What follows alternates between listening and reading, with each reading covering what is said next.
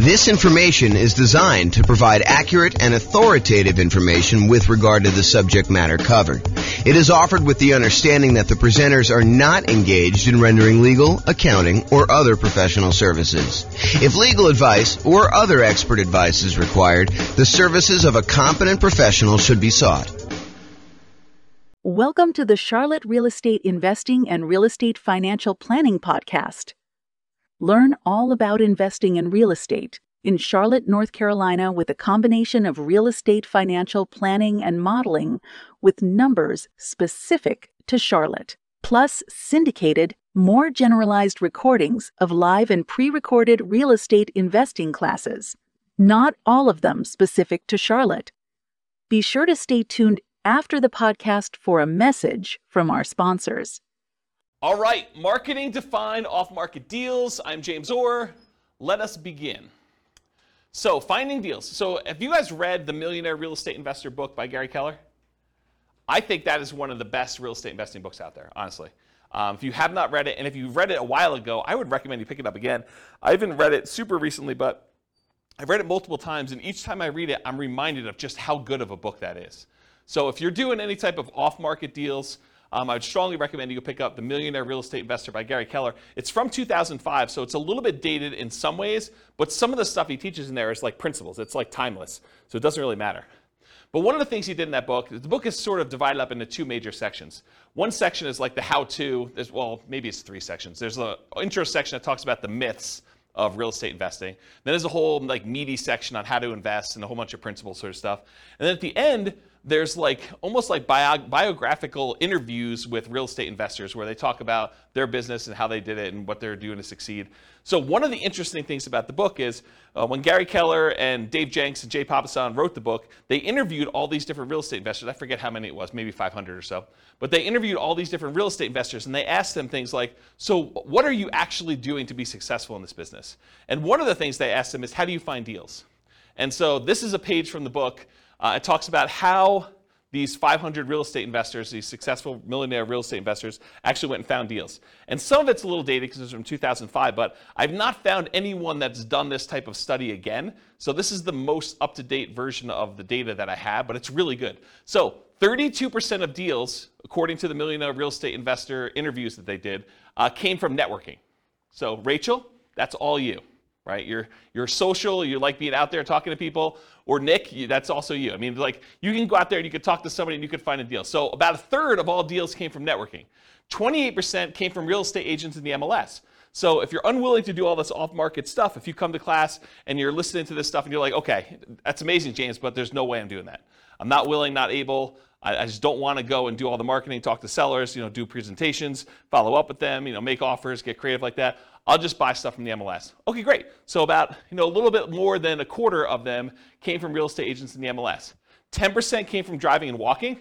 We call this driving for dollars. You go look for dilapidated properties that have, 15 newspapers still sitting in the driveway, rotting. In the winter, the driveway is not shoveled. The grass is unmowed. Everything's overgrown. It's like properties that have been abandoned.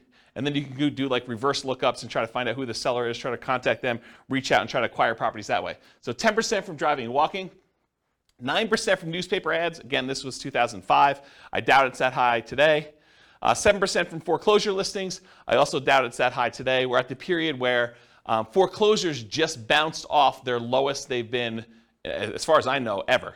And so we're at these all-time lows for foreclosures at this point. It's sort of creeped up. And we're seeing an uptick in foreclosures, which, as a sidebar, you'll start to see news articles that say crazy stuff like this. It'll say, foreclosures are up 300%.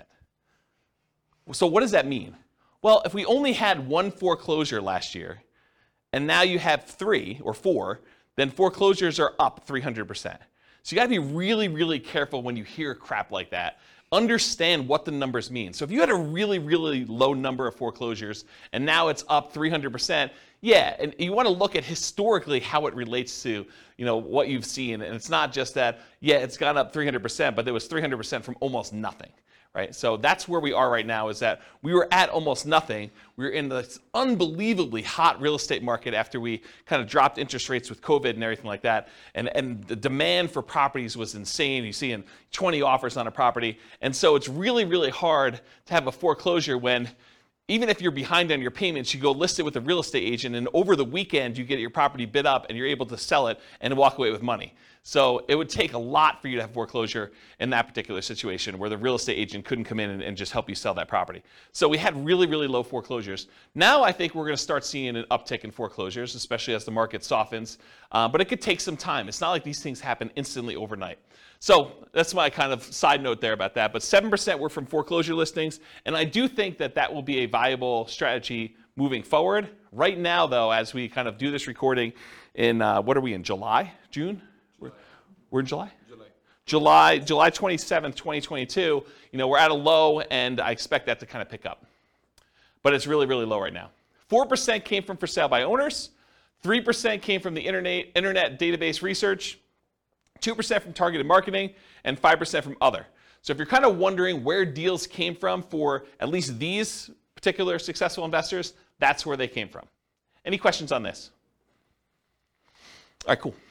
So why do we even care about doing marketing and finding motivated sellers? Because that's really what we're talking about. We're trying to find off-market deals, right? We're trying to find a seller who's motivated, who we can go in there and buy the property. But why do we care that they're motivated?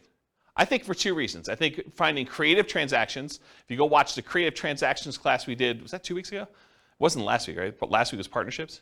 So I think 2 weeks ago we did creative transactions. So go watch that whole 2-hour class on the creative transaction strategy stuff. And then also fixer-upper properties, trying to find distressed properties where you could buy at a discount to add value in some form or another and fix them up. So those are the two reasons I think you probably want motivated sellers. You guys think of any others? That's pretty much it, right? Take a drink.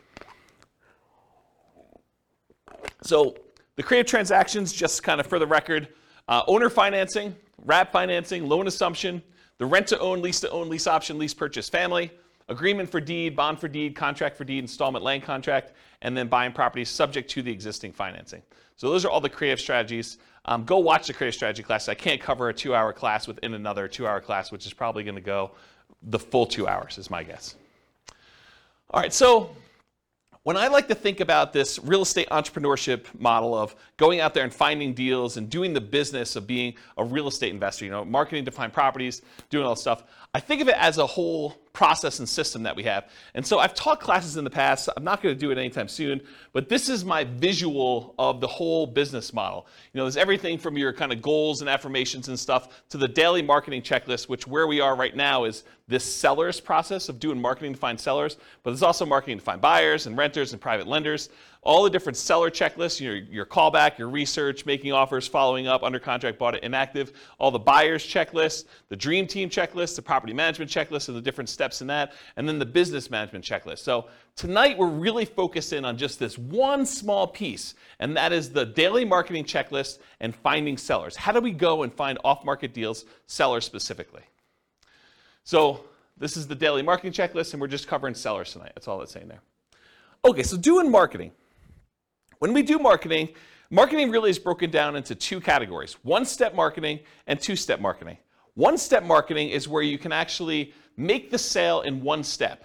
You put out a flyer, you give someone everything that they need to know on the flyer in order to be able to make a decision to buy or not buy, and that's done in one step. Real estate transactions are a little bit more complicated, and so those tend to be done in what we call two-step marketing. You usually do marketing in order to get a seller to raise their hand and say, hey, I'm interested, I want more information, and then you follow up and you do like more salesmanship or more information or kind of different steps in the marketing process in order to give them everything else they need to then make a decision to do that.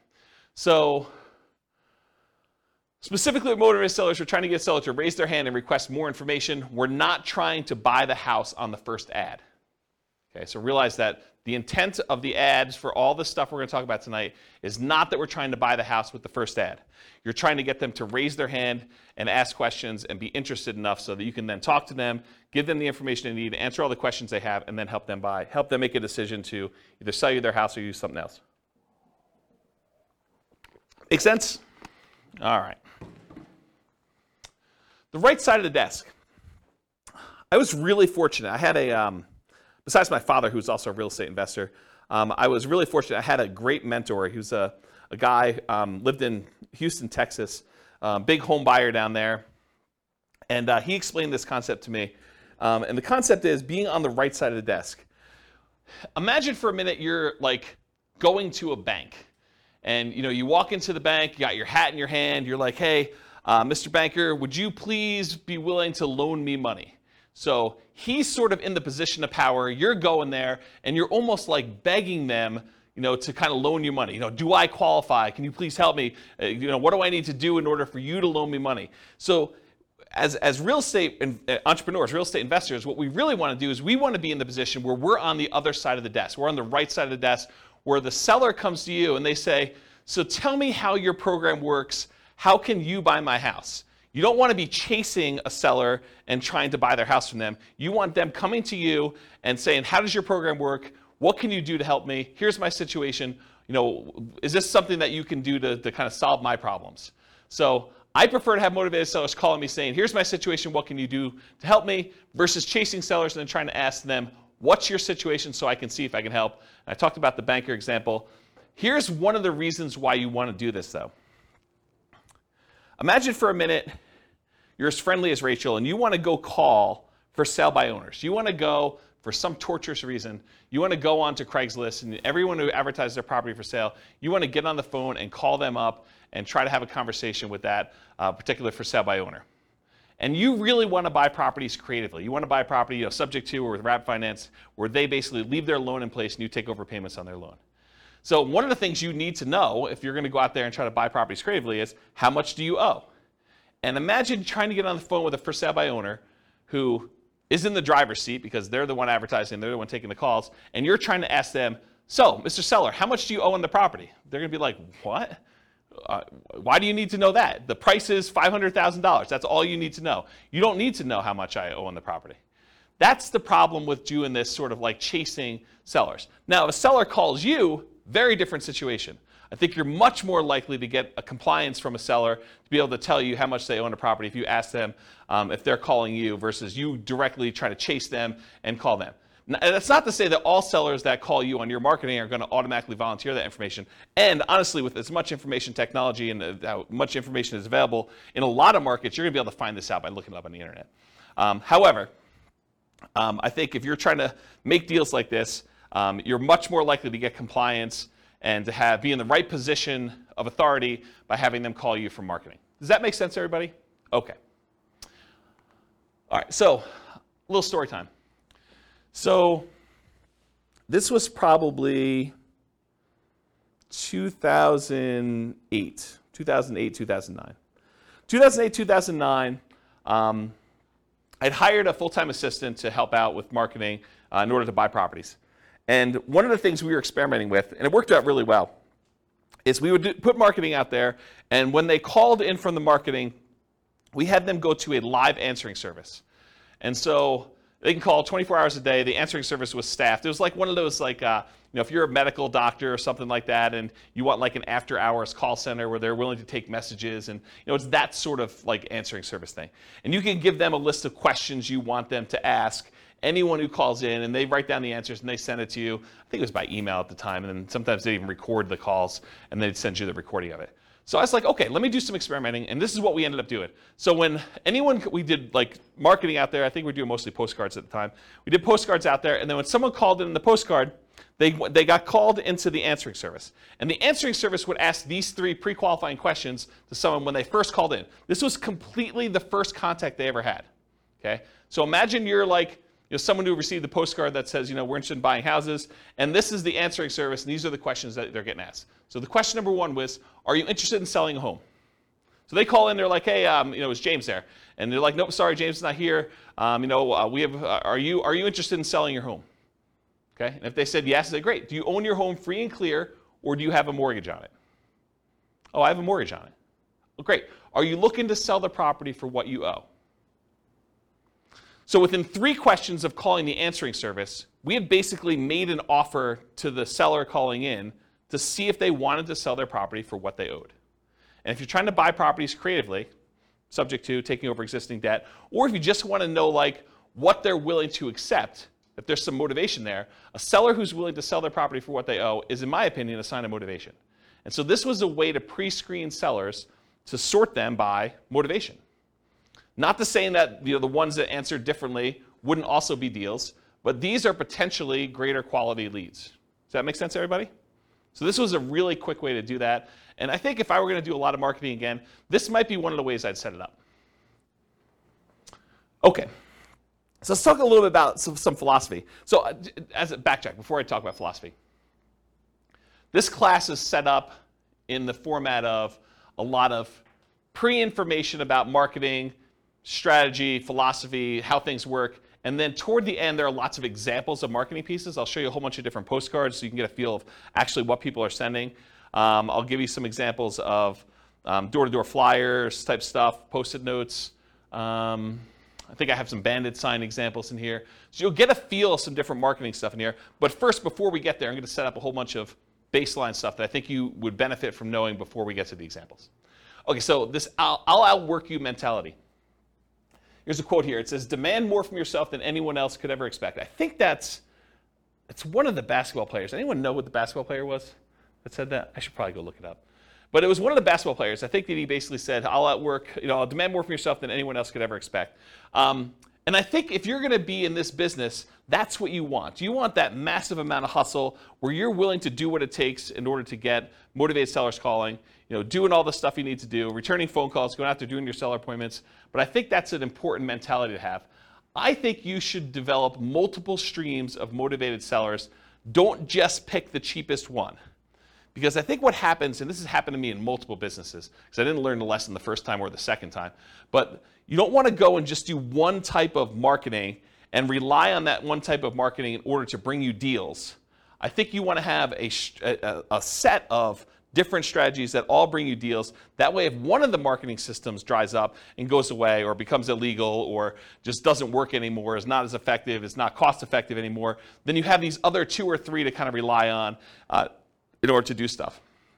In my opinion, the most dangerous number in business is 1. I'll tell you the story of 72 in a second, but I'll tell you how I learned this lesson. So, I'm trying to think of how far back I need to go to tell you this. So back when I was doing real estate investing, I started off, this is probably also 2007, 2008, maybe even 2009. Somewhere in there, I was doing ads on Craigslist, and in my local marketplace, I could put up an ad on Craigslist, and if I renewed that ad every 3 days or so, I could expect to get a certain response rate. And I figured out to myself, hey, look, if I'm getting whatever it is, 1 or 2 calls a week by putting up this one single ad on Craigslist from sellers, then I could expect to do X amount of business. And I was like, but I really want to do Y amount of business, a lot more than what X was. So how can I go increase how many leads I'm getting from these sellers? And so I thought to myself, well, I could go post up twice as many ads, but you're already on there. You're kind of like fishing in the pond already. Maybe you put 2 fishing lines out, and maybe it works better. But I did some testing, and it didn't really work out the way I thought it was. I would get really good response on one, but if I did more than one, it just seemed like I was spamming Craigslist and doing it more than once. However, I could say, hey, look, I'm doing this here in Fort Collins. Couldn't I go and expand into Denver and put up an ad and actually do ads in order to find sellers in Denver? And the answer was yes. So I could go do Fort Collins and I could do Denver. I was like, well, if I'm going to do Fort Collins and Denver, why don't I go and do Colorado Springs as well? So if I do, 1 in Fort Collins and, maybe I'm getting 2 calls a week in Denver because the population is a little bit bigger. Maybe I'm getting another 1 in Colorado Springs or, another 1 if I go to Pueblo. And I'm like, well, why am I just limiting myself to doing this in Colorado? Why don't I go and do an ad in Miami or something like that? And so I was doing all these different ads in all these different cities. And this is how we actually ended up doing the largest wholesaling company in the US. We were in 280 markets doing this wholesaling stuff, is we were getting deals in all these markets and then marketing them and kind of selling contracts or in some ways monetizing them.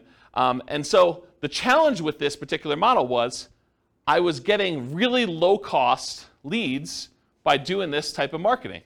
The challenge was eventually Craigslist didn't like it, right? Craigslist did not like the idea of us posting ads in all these different cities, and it was really a problem. But I was relying on one source of leads. if I had been doing Craigslist and direct mail and some voice broadcasts or whatever else, like all these different strategies we're going to talk about tonight, if I could have done all those, I could have been much more successful if Craigslist had shut down.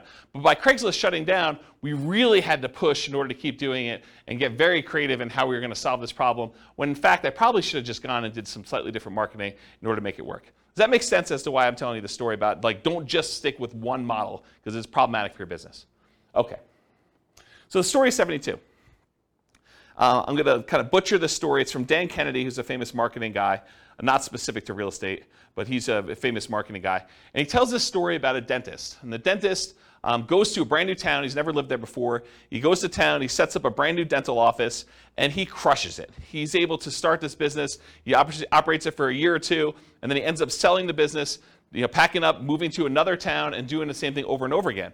And eventually, the dentists in the town that he kind of went to were like, hey, how is it possible that you're able to come to town and generate so much business and, really show us up by doing all this marketing, stuff like that? And the dentist says, well, I don't know one way to get 72 new patients every month, but I do know 72 ways to get one new patient every month, and I do all 72.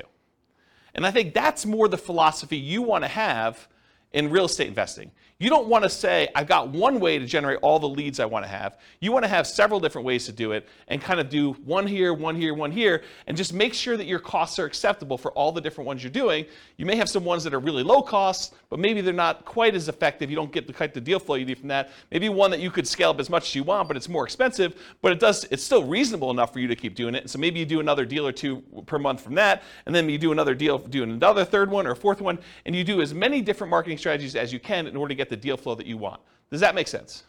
Okay. All right, so how much to spend on a marketing test? There's lots of exceptions to what I'm about to tell you, but here's how I think about it.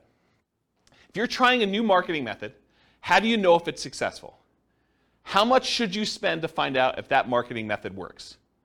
You spend the amount of money it would typically cost you to acquire a deal, and you see if you acquire a deal. So if you say to yourself, look, I'm willing to spend $4,000, $2,000, $5,000, whatever it is for you, in order to acquire a deal that meets my investment criteria, and I'm going to go test a new marketing method, I need to spend that much money, whatever is acceptable for me from other marketing things that I know are working, that I'm finding deals with, in order to see if that generates deals for the same cost or better. I think that's a really good just rule of thumb for you to get there.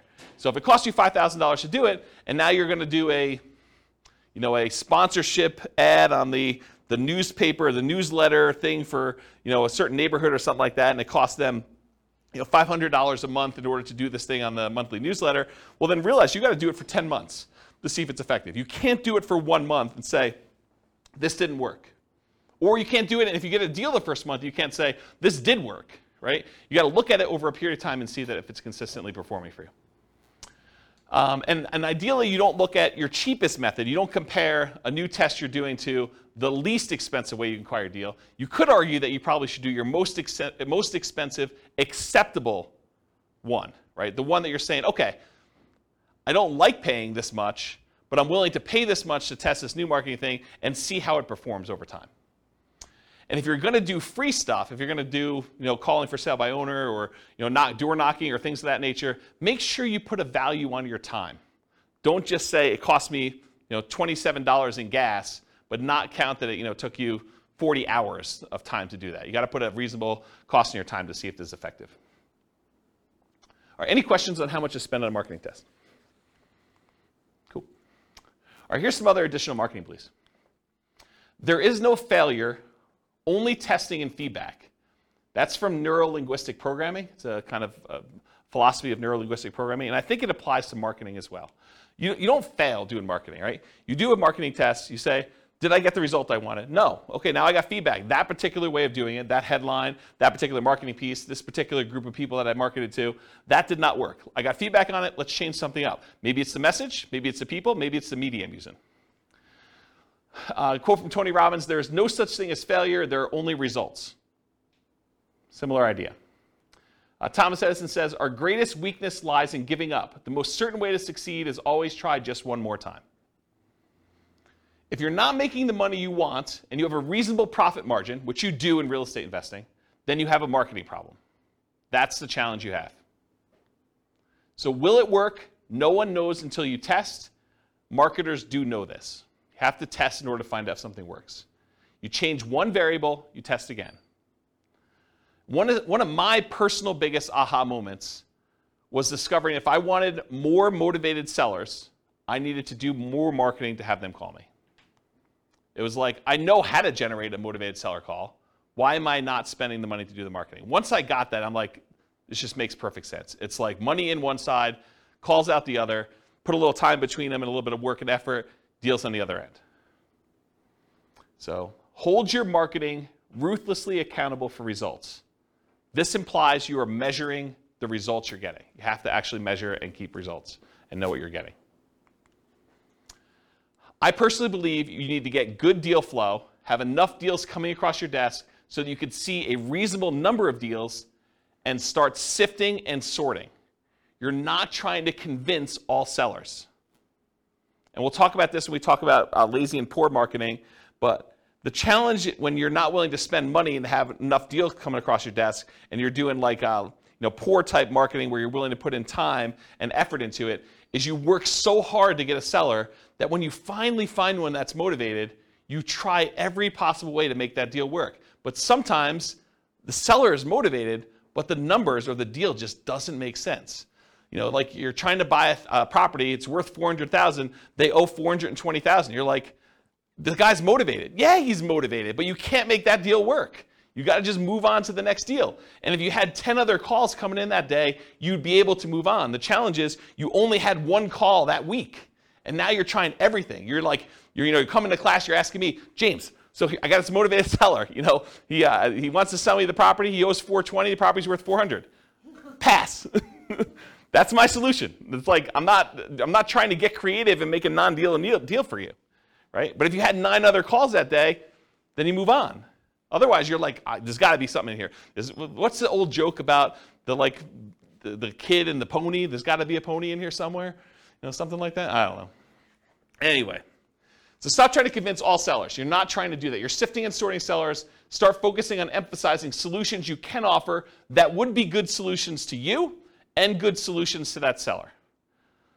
The language of, well, here's what I could do. Would that work for you? Makes a lot of sense. Only 25% of leads are legitimate and should advance to sales. And that's from Gleanstar Research. Only 25% of leads are legitimate and should advance to sales. Not every one is going to be a good fit for you. You're not trying to have a 100% conversion rate. That is not your goal. We'll talk about conversion rates in a little bit. All right, feast and famine. You got to keep the pump primed even when you're drinking from the fire hose. Don't turn off the marketing and then turn it back on when things die out, because it takes time to get everything going again. You want to keep your motivated seller pipeline filled. What I did is I figured out my numbers, and then I sent out enough marketing to get 1 call per day, my ideal pace. That's the pace I wanted to work at. So I figured out, after doing it for a little while, hey, look, I get about a call for every X number of postcards I sent out. I think it was like 140. I think that was my number. So for every 140 postcards I sent out, I would get about 1 phone call. And sometimes you'd get like lingering ones, but that was like the 1 phone call within a reasonable amount of time. And then you get the lingerers who saved it and they call you 6 months or 3 years later. Okay? Which you do, you get those. You get a little bit of like build up over time. But I was like, hey, look, if I want to call a day, I send out 140 postcards. So you don't have to do this, but I wrote software where I had the list of people I was mailing in a database, and I just exported 140 of them a day straight to Click-to-Mail. And I would send out the postcards that way. Okay? And that would give me about what I needed. Sure, there were days when I didn't get calls. There were days when I got more than 1 call. But it was about that pace. And I didn't start it and stop it. Right? Or you could work backwards from your ideal goal, and we'll talk about how to do this in the modeling spreadsheet. But you could say, look, I want to buy X number of properties. That means I need to do this number of phone calls. This means I need to put out this amount of marketing. So you could work backwards from your ideal as well. Okay? All right, looking inside and outside the industry. So study what other people are using inside your industry and outside your industry in order to find ideas of what kind of marketing to do. All the marketing that real estate agents use to find sellers for listing, that's what you're doing too. If you ever thought about it that way, real estate agents are trying to market to find sellers who haven't yet raised their hand and say, I want to sell my property. And they're trying to find those so that they can help them sell their property and get retail price. You're doing the same thing. You're trying to find sellers that want to sell properties. Your criteria for what is a seller that you could help is probably different, but you're still doing the same type of marketing. Or real estate agents sometimes are looking for buyers, which you might be as well when you get your property, or tenant buyers, or tenants. So you can look inside your industry for ideas. But don't just get laser focus on everything inside the industry. You can also look at what's happening outside the industry, what's working that other people are not doing, and bring it into your own business. So there were not a lot of real estate agents when I started doing these real estate investor classes that were teaching investor classes in order to generate clients in their brokerage. But there were financial planners who were. Financial planners were doing, a little lunch and learn or dinner thing where they'd come in, they teach a class on how to optimize Social Security, and they would use that to generate clients. Why weren't real estate agents using that? I don't know. I just started doing it. Same idea for your stuff. Look outside your industry for people that are doing something else, and then see what you want to adopt for your business. Okay? All right, so I know I could. I don't know if I will, but I could do a whole class on this particular spreadsheet. And the last time I taught a class on this particular spreadsheet was in 2016. I did a whole class that literally just went through each box in the spreadsheet, and I talked about my assumptions and how each step worked and everything. What this spreadsheet is, it's a way for you to model how much work you need to do at each step in the process in order to do deals as a real estate investor.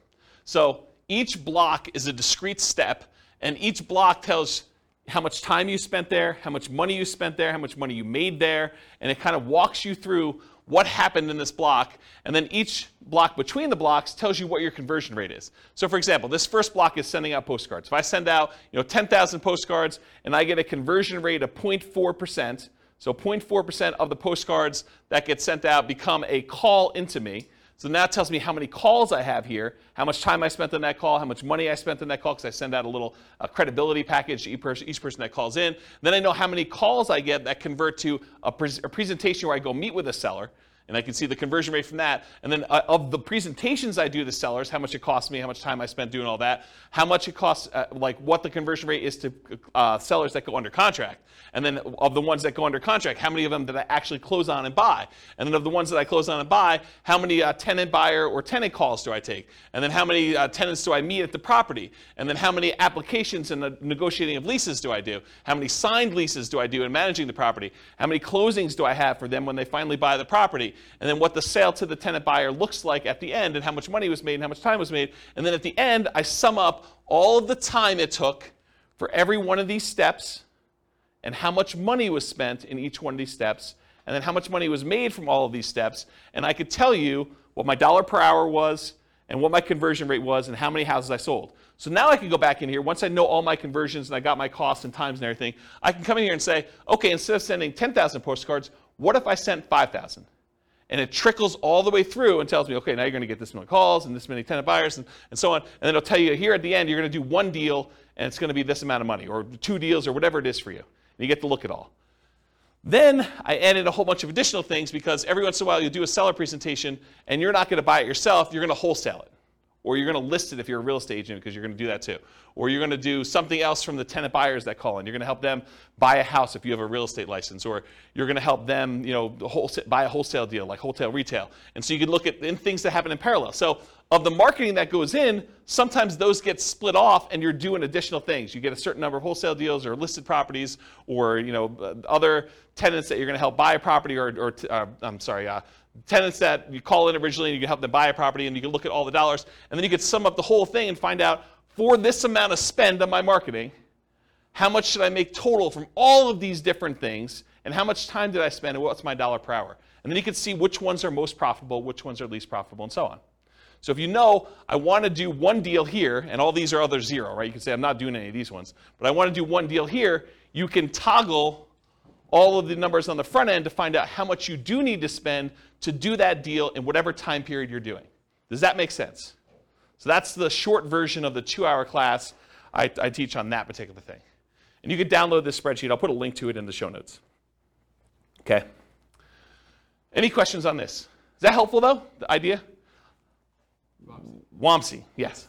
So my question is, so this is just for one marketing strategy when you post postcards, right? So this can be duplicated to multiple strategies, right? Yes, Wamsi. So the question was, in the one that I'm showing on the board, it is for one marketing strategy, postcards. You could do postcards and add another box for door-to-door flyers or for doing pay-per-click ads or doing search engine optimization. But you need to figure out what the equivalent time and money spent is and all that is. And then you could have them all go up and add into this field initial calls. Or you could do as different ones, because if your conversions are different for different types of lead sources, you may want to have certain parallel steps, and then eventually they all merge together into something and kind of expand out. So yes, you could do it that way. For this one, I simplified it. It's only doing postcards. Got it. Yep, good question. Any other questions? Cool. Is this helpful? Crazy stuff? Yeah. Okay. Target profit. So it can vary depending on your market, but in general, I'm going to pull out a number and say $25,000 per deal, or 10% of purchase price to adjust for higher, lower price houses. Now you could decide, hey, my profit margin is $50K and my houses are really cheap, or you could say, hey, look, in my market, it's really, really hard to get a deal, period. I'd be happy with $15,000 or $10,000 or whatever. And then you could also say, look, I want $20,000 base plus $10,000, $15,000, $20,000 for each year that I hold the deal. Because you may decide, hey, look, I want to make $20,000 up front when I buy this, but in addition to that, if I'm going to hold this property for 2 or 3 or 4 years with a tenant buyer in there, I want to make extra profit per year. And you figure out what your numbers are for you making sense, and then you do that for that. And then I think, again, this varies a lot, especially with inflation type marketing you're doing, but to spend $2,500 in marketing to net $25,000 seems like a reasonable ratio to me. Okay? That's a 10-to-1 profit to marketing ratio. For every $2,500 you spend, plus some labor, because there's definitely time involved, as I talked about in the last spreadsheet, plus some labor. So for every $2,500 you spend, you make $25,000 on the deal on the back end. For every $100 you spend in marketing, make $1,000 is another way to think about it. In a more normal market, maybe your numbers go up to 20-to-1. So $2,000 for every $100 you spend. And in really, really hot markets, it might be worse than that, right? You may have to spend more money in order to get a deal and still only make the $25,000. Okay? Any questions? All right, so goal. So if you want to do 20 leads a month, budget about $2,500 a month or whatever your marketing dictates that you do. You buy one house per month. If your goal is 40 to 60 leads a month, you budget $5,000 to $7,500 a month. You buy 2 to 3 houses per month. Now realize inflation, how hot or cold the market is, market temperament, may force these numbers up. Okay? Occasionally, someone will come to class and they'll be like, James, $2,500. I wanted to do nothing down deals. $2,500, that seems like a lot of money to do a deal. Well, if you were going to go buy a regular property and do a regular loan, just to get the loan, the cost to do the loan could be $2,500. Not including anything else. I mean, you're probably still doing a lot of these costs if you do it, but you're going to have inspection stuff if you're going to do inspections on a property. You may have an appraisal done. May not have an appraisal done if you're just doing something creatively, but to do that, what's an appraisal run these days? $800, $900, somewhere in there, just to do that, right? So $2,500 seems like a deal. Any questions on this? All right, motivated sellers for lazy and poor folks. So lazy methods are more time than money. You have more time than you have money. I'm sorry, lazy method. I was like, that doesn't make sense to me. Lazy methods are more money than time. I was like, yeah, that doesn't make sense. So more money than time. You're willing to spend money because you're unwilling to do manual labor in order to find motivated seller leads. It's easier to scale up in size. You just spend more money, you get more leads coming in. It's harder to scale up when you're doing poor marketing methods because you have a limited amount of time that you can spend. Okay? You sift and sort for great deals. You get enough leads coming in where you're just basically saying, this is what I can do to help. Does that work for you? They say no. Great, you follow up, but otherwise you move on. You're not trying to force a deal. With poor methods, you have more time than money, and you're willing to invest that time to find motivated sellers. It tends to be time intensive and therefore harder to scale. You tend to want to work or overwork every lead, leaving you to try to make non-deals or bad deals into deals. There is some overlap between the two. One example is bandit signs. If you buy bandit signs, which are relatively inexpensive, and you go out there and you're manually putting them in yourself, driving all over town and doing 10 hours worth, that's more a poor marketing strategy. If you buy bandit signs, you hire someone else to go do it for you, that's more of a lazy strategy. Okay? All right, so here are the lazy methods. And I'll tell you which ones I've done. Billboards and bench signs. I have not done that. But you could go get a billboard that says, we buy houses, call this number. You could go get a sign on the bench where people are waiting for the bus that says, we buy houses, call this number. Car signs, I've not personally done this. I know a bunch of clients that have. But you basically get one of those magnetic stickers or one of the car wraps that basically says, we buy houses, call this number, we'll buy your house. We'll take over payments, whatever you're doing for your thing. We'll talk about marketing headlines here in a little bit. I've not personally done car signs, though. Direct mail, done a ton of direct mail. You could do postcards, you could do handwritten letters, you could do regular letters, you could do oversized postcards, you could do saturated mailings, geographic saturated mailings to entire postal areas. You could do targeted mailings to foreclosure properties. You could do ones to recently divorced people, bankruptcy, probate. There's all sorts of things we're going to talk about here toward the end. Websites, pay-per-click. I think I did some experimentation with pay-per-click early on, but I haven't done much with it. But you can do it. You could go onto Google AdWords, and you could pay Google to come up when someone searches for, sell my house fast in whatever your marketplace is. Voice blast and text blast. So you can actually hire a service, upload a bunch of telephone numbers for property owners in your area, and basically say, I'm interested in buying, or I'm interested in buying your house. And do that. You could do it either via text or you could do it via voice broadcast. I never did text. I did a bunch of voice broadcasts for a period of time. So we would do voice broadcast messages to answer machines and live answers. So we had 2 different messages. And then if people were interested in selling their house, they'd either leave a message or contact us back, call us back on a number. Newspaper advertising. I did a ton of newspaper advertising. It's actually one of the more effective ways in some cases. We would do ads in the paper, just like classified ads. We also there was like a monthly publication. Is it Fort Collins Forum? Does anyone know? It was like an old newspaper. I think it was called Fort Collins Forum. And we'd have like a half-page ad covering the full front half of a newspaper ad, and we'd buy that each month. And that was pretty effective. But it's harder to do newspaper these days. Radio and television ads. So I didn't actually do this, but my friend Brent, who I told you about in Texas, he actually, at one point, before he died really tragically, a long time ago, about a decade ago. But he actually acquired the rights to WeBuyHomes.com. I don't think he had WeBuyHouses.com. I think he had WeBuyHomes. And then he had 1-800-WeBuyHomes and 1-800-WeBuyHouses, which is the same phone number because it stops at like HO. So it basically had the telephone number and that. And what he was doing is he was licensing out the rights to different marketplaces to do that. And he had a professional video done and professional radio spots done. And you could run these. You don't have to do any customization because it's the same number. But you basically run that ad in your local marketplace, and then the number calls through. And based on your location from where you're calling, the telephone rings into your office or wherever you want it to go. You basically had them direct where you want it to go. And so he did a bunch of television stuff. I didn't personally do it. But that's one of the things he was doing. So you could do radio and television ads. You can also do Yellow Pages. Yellow Pages are mostly defunct now because of the internet. But there were some interesting lessons to learn from things people would do in the Yellow Pages. Instead of just advertising in like the real estate services section, some people would advertise in the money to loan section. Because if you think about like where your sellers are coming from, a lot of times they're looking for solutions other than selling their house before they get to the point where they realize they need to sell their house. And so a lot of times some investors would actually have a separate business that would make loans, and then they would use that as a lead generation tool in order to find sellers that were going to be early on in their pipeline. Does that make sense, everybody? What I said? Okay. All right, any questions on these lazy methods?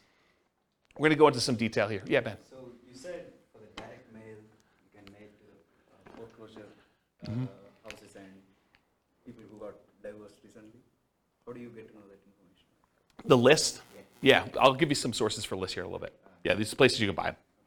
Yep. So the question was, where do you get the list for people going into foreclosure or people that had a bankruptcy or something like that? And you can buy it from list brokers.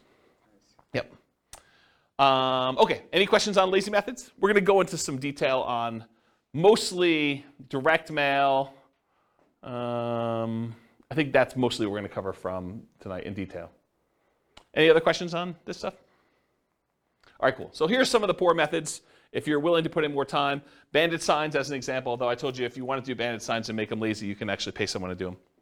But bandit signs are those yellow corrugated plastic signs that go out there. You may have seen them, says, lose weight now, or, you'll see them in new construction neighborhoods where people are advertising, sign up for this internet service or sign up for Comcast or Xfinity or whatever it is. So you'll see those types of signs. Or you'll see them sometimes for churches.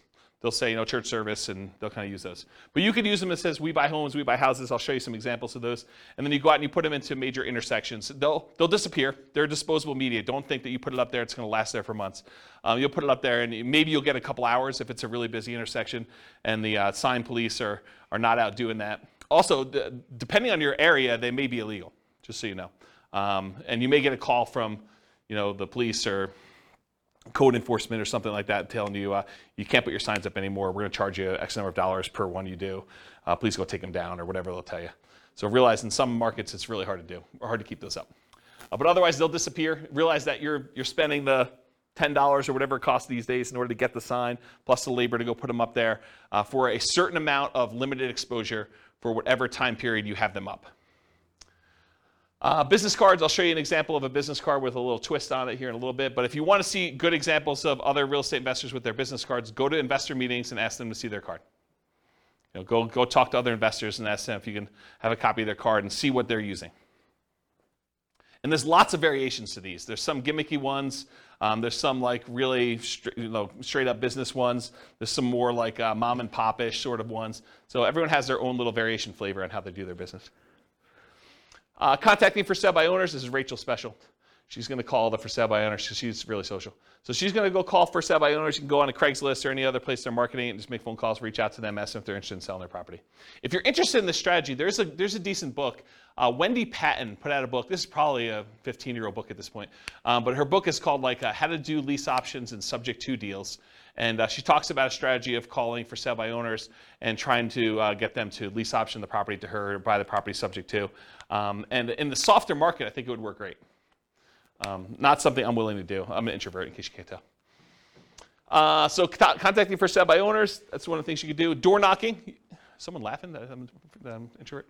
You can go door knocking. So you can go door to door and actually try to buy houses that way. Anything interested in there? Door to door flyers. We'll talk about some examples of those. I'll tell you a story about this.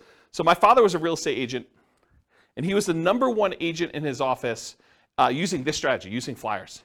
And so here was his little niche. I'll kind of tell you his little secret sauce of how he kind of became #1 agent in his office. And I think this does apply in some ways to real estate investors, although not the buy side. Here's what he would do. So back when he was a real estate agent, the HUD and VA foreclosure list would come out every, I think it was Tuesday. I don't remember exactly the day now. But I think it was Tuesday morning.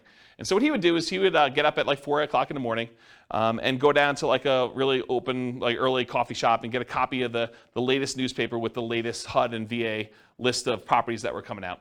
And as a real estate agent, anyone could market the government's HUD foreclosure and VA foreclosure list. So you can go, any real estate agent with a license could go and market these.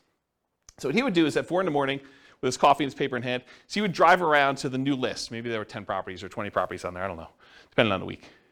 So you'd go look at the properties, see oh, this one looks interesting, and this one looks interesting, this one looks interesting. And he'd pick, half a dozen properties or a dozen properties, and then he'd go back to our home office, and he had a copy machine there. And he would he'd hand write out a flyer. He had a flyer template, had 2 little bald eagle, U.S. official looking symbol looking things in the corner and said HUD foreclosure, VA foreclosure, if you're interested in buying this property in your neighborhood at and have fill in the blanks, 1, 2, 3, 4 Main Street. It requires X dollars down, and with X dollars down, your payment would be X per month with, your whatever this interest rate assumption was and all this other stuff. So he basically had this like little one-page flyer.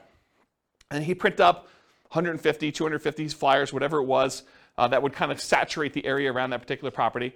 And then as a teenager, I would go deliver flyers all day. And so I'd go out and walk the 200 nearest houses to that particular property with that particular flyer. And on the back, he had all 6 or 7 different properties with just a summary of them in case you're interested in any other ones.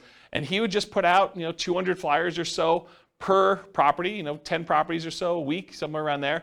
And he'd sell a bunch of them, a couple a week, where he was just out there doing that. And so if you want to do flyers can be really effective for finding, in this case, buyers, but it could also be effective for buying sellers as well.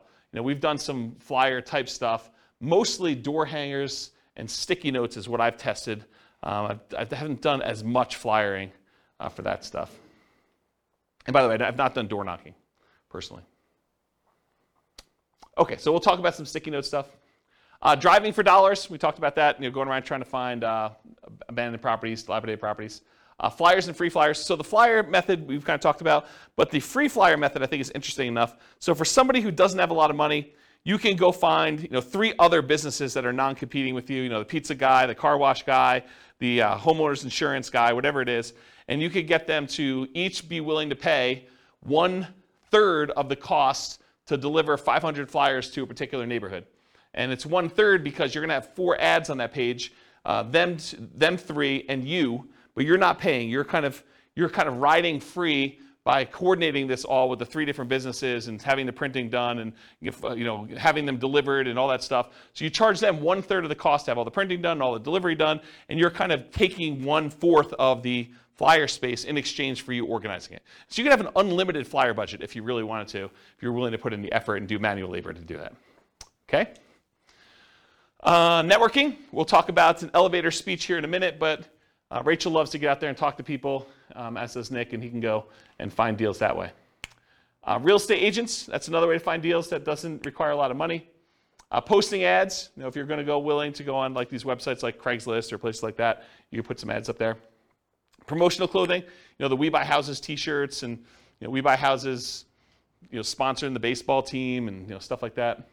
You can also find real estate wholesalers and bird dogs who are willing to go out there and find deals, and then they'll sell them to you for a fee. So realize you can go do that. And then websites, you can do search engine optimization so that your website comes up for people searching for Sell My Home Fast or We Buy Houses in whatever market you are, so that your website comes up for that. Or you can do content marketing, write articles that are solving the problems of the sellers that are trying to solve their problem. I can't afford my payments anymore. What can I do? How can I borrow money to stay in my home? And you write solutions to those problems. And if that solution doesn't work for them, they may want to have you out there to buy their house by having a little ad on there. Or doing social media. Okay. Any questions on poor methods? Have you seen any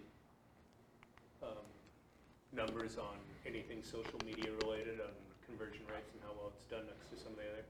No, I haven't seen actual numbers on the conversion rates for social media. My guess is that they're really low because I know the stuff for real estate agents. I mean, in general, if it doesn't take much time and effort to do, it's usually not that effective, right? So that's been my experience. All right, any other questions? Cool. 3 M's marketing. So whenever you think about marketing, there's really 3 M's to do this. This is Dan Kennedy stuff. The market, who are you marketing to? The message, what are you saying to them? And media, how are you getting your message to your market? So we're going to look at each one of these in detail. So the market, who is your ideal market? If you're wanting to get owner financing, you got to be marketing to properties that don't have mortgages, something that's free and clear. About 1/3 of the entire real estate market is owned free and clear. They do not have a loan in their property at all, and that's according to the U.S. Census data. If you want to go buy a property from somebody who may not be in touch with what's happening in your marketplace or may have inherited a property, you can focus on out-of-the-area owners or absentee owners. You can go look up a list of property owners where the tax bill is being sent to an address other than the property address. And there's variations on this absentee owner list. There's ones where the owner's address is just another address inside the city, or the owner's address is in another town, sort of somewhat local, or the owner's address is in another county or another state or out of the country. So you could pick whatever list you want to focus on in order to find sellers that are whatever distance from the property that you want. Let's see here. Distressed sellers, so find lists of people that are in foreclosure or pre-foreclosure, or that recently got a divorce or job transfer or had some other type of loss, like a fire in the property or something like that. So some other thing that is distressing the seller, and you can find some of those lists. Some of them are harder to find. Job transfer is probably really hard to find. A lot of the other ones you could probably find pretty easily. House characteristics, maybe you only want to buy duplexes or triplexes or fourplexes. You can kind of narrow your list down and market only to those things. You only want to buy 4-bedroom properties, or properties that have at least 2 bathrooms, or properties that have oversized garages, or properties that are horse properties, or properties that you can bulldoze the property down and do some type of development on it, or you could do things based on lot size. You don't want to have too big of a lot, or maybe you really do want to have big lots. Whatever it is that you want to do in order to do characteristics of the property, you can kind of market to that particular list.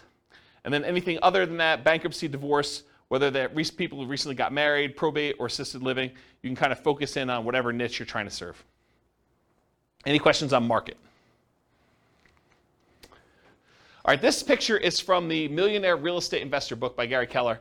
And in this, he basically determined which part of the real estate market was ideal for real estate investors.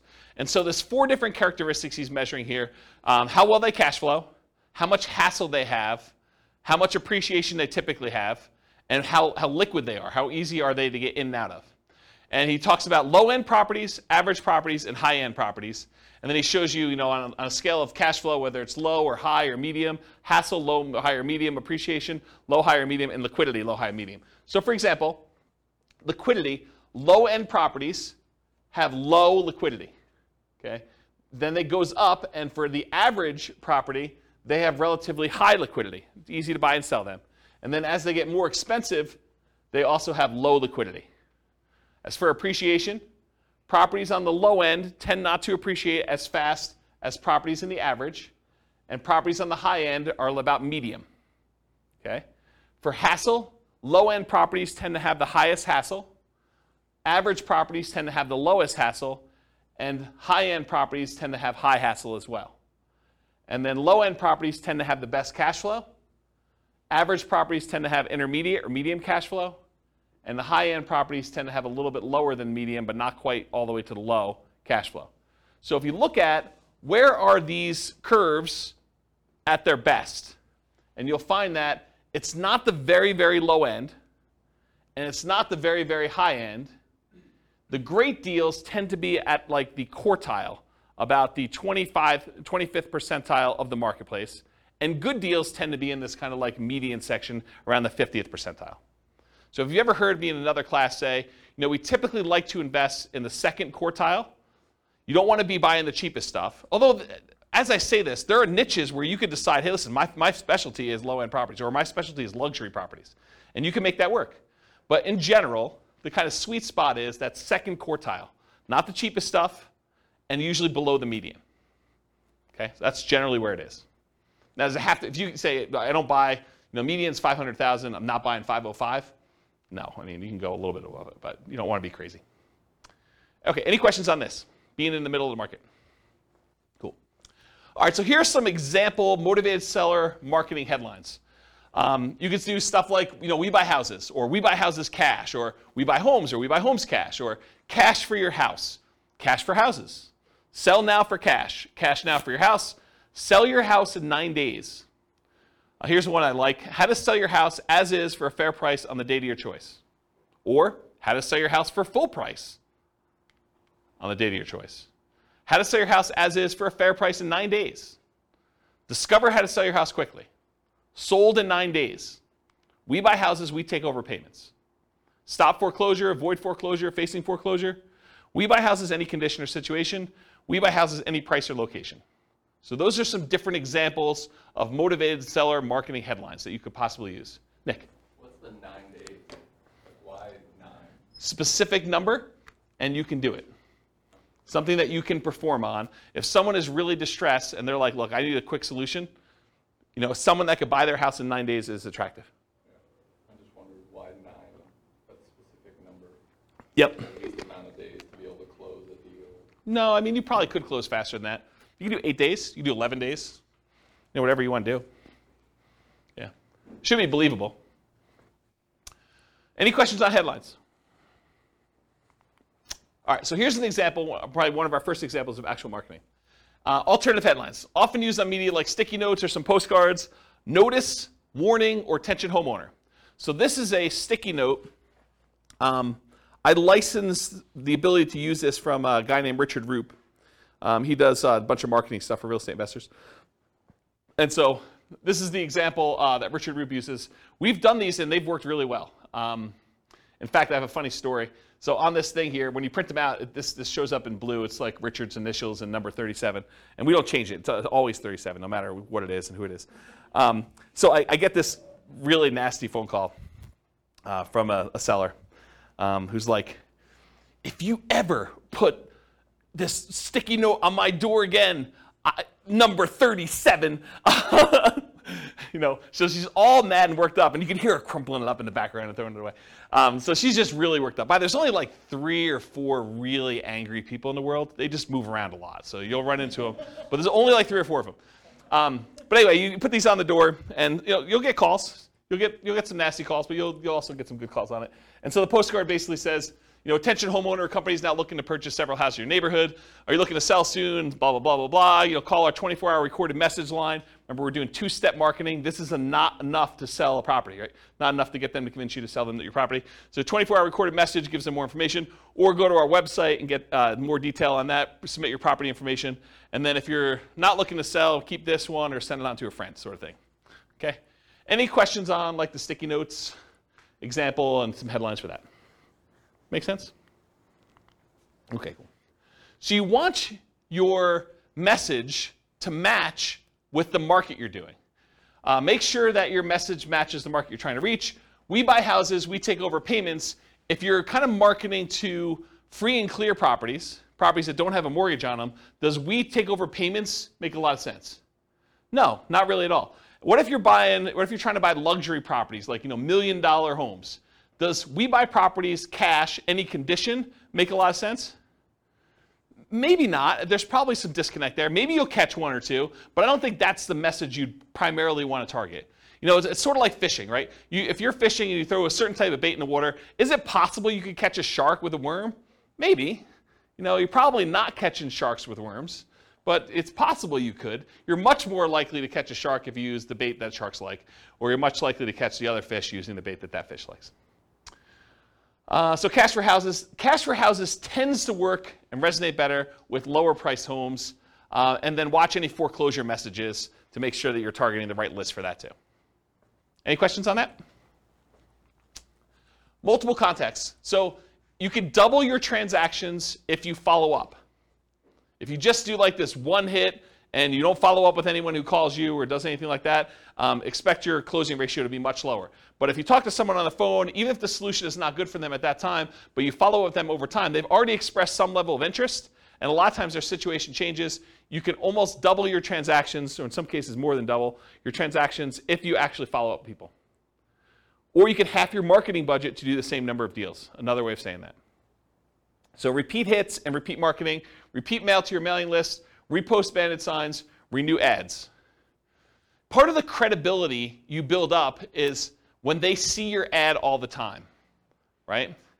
If you only ran the ad once and someone is considering using you, but they go back to that newspaper or they go back to that source wherever they saw your ad and they don't see your ad anymore, they think that, yeah, I'm glad I didn't do a deal with that guy. He's out of business already. Okay? Meaning top of mind? Yeah, top of mind. Yep, that's another way of saying it. Yep. But there's also a credibility factor too, right? Like if you just disappear, they don't know if you're still around. Offer made follow-up. Does everyone accept your offer? For every offer you make, does everyone accept it? Absolutely not. Nope. So send a thank you note immediately. Put the seller on an automated mailing list for more frequent follow-up. I recommend monthly. This will double your closing percentage. So if you were closing 1 out of 20 before, with proper automated monthly follow-up, you'll close 1 out of 10. Credibility packet and testimonials include a benefit-laden information about how you help sellers, plus testimonials.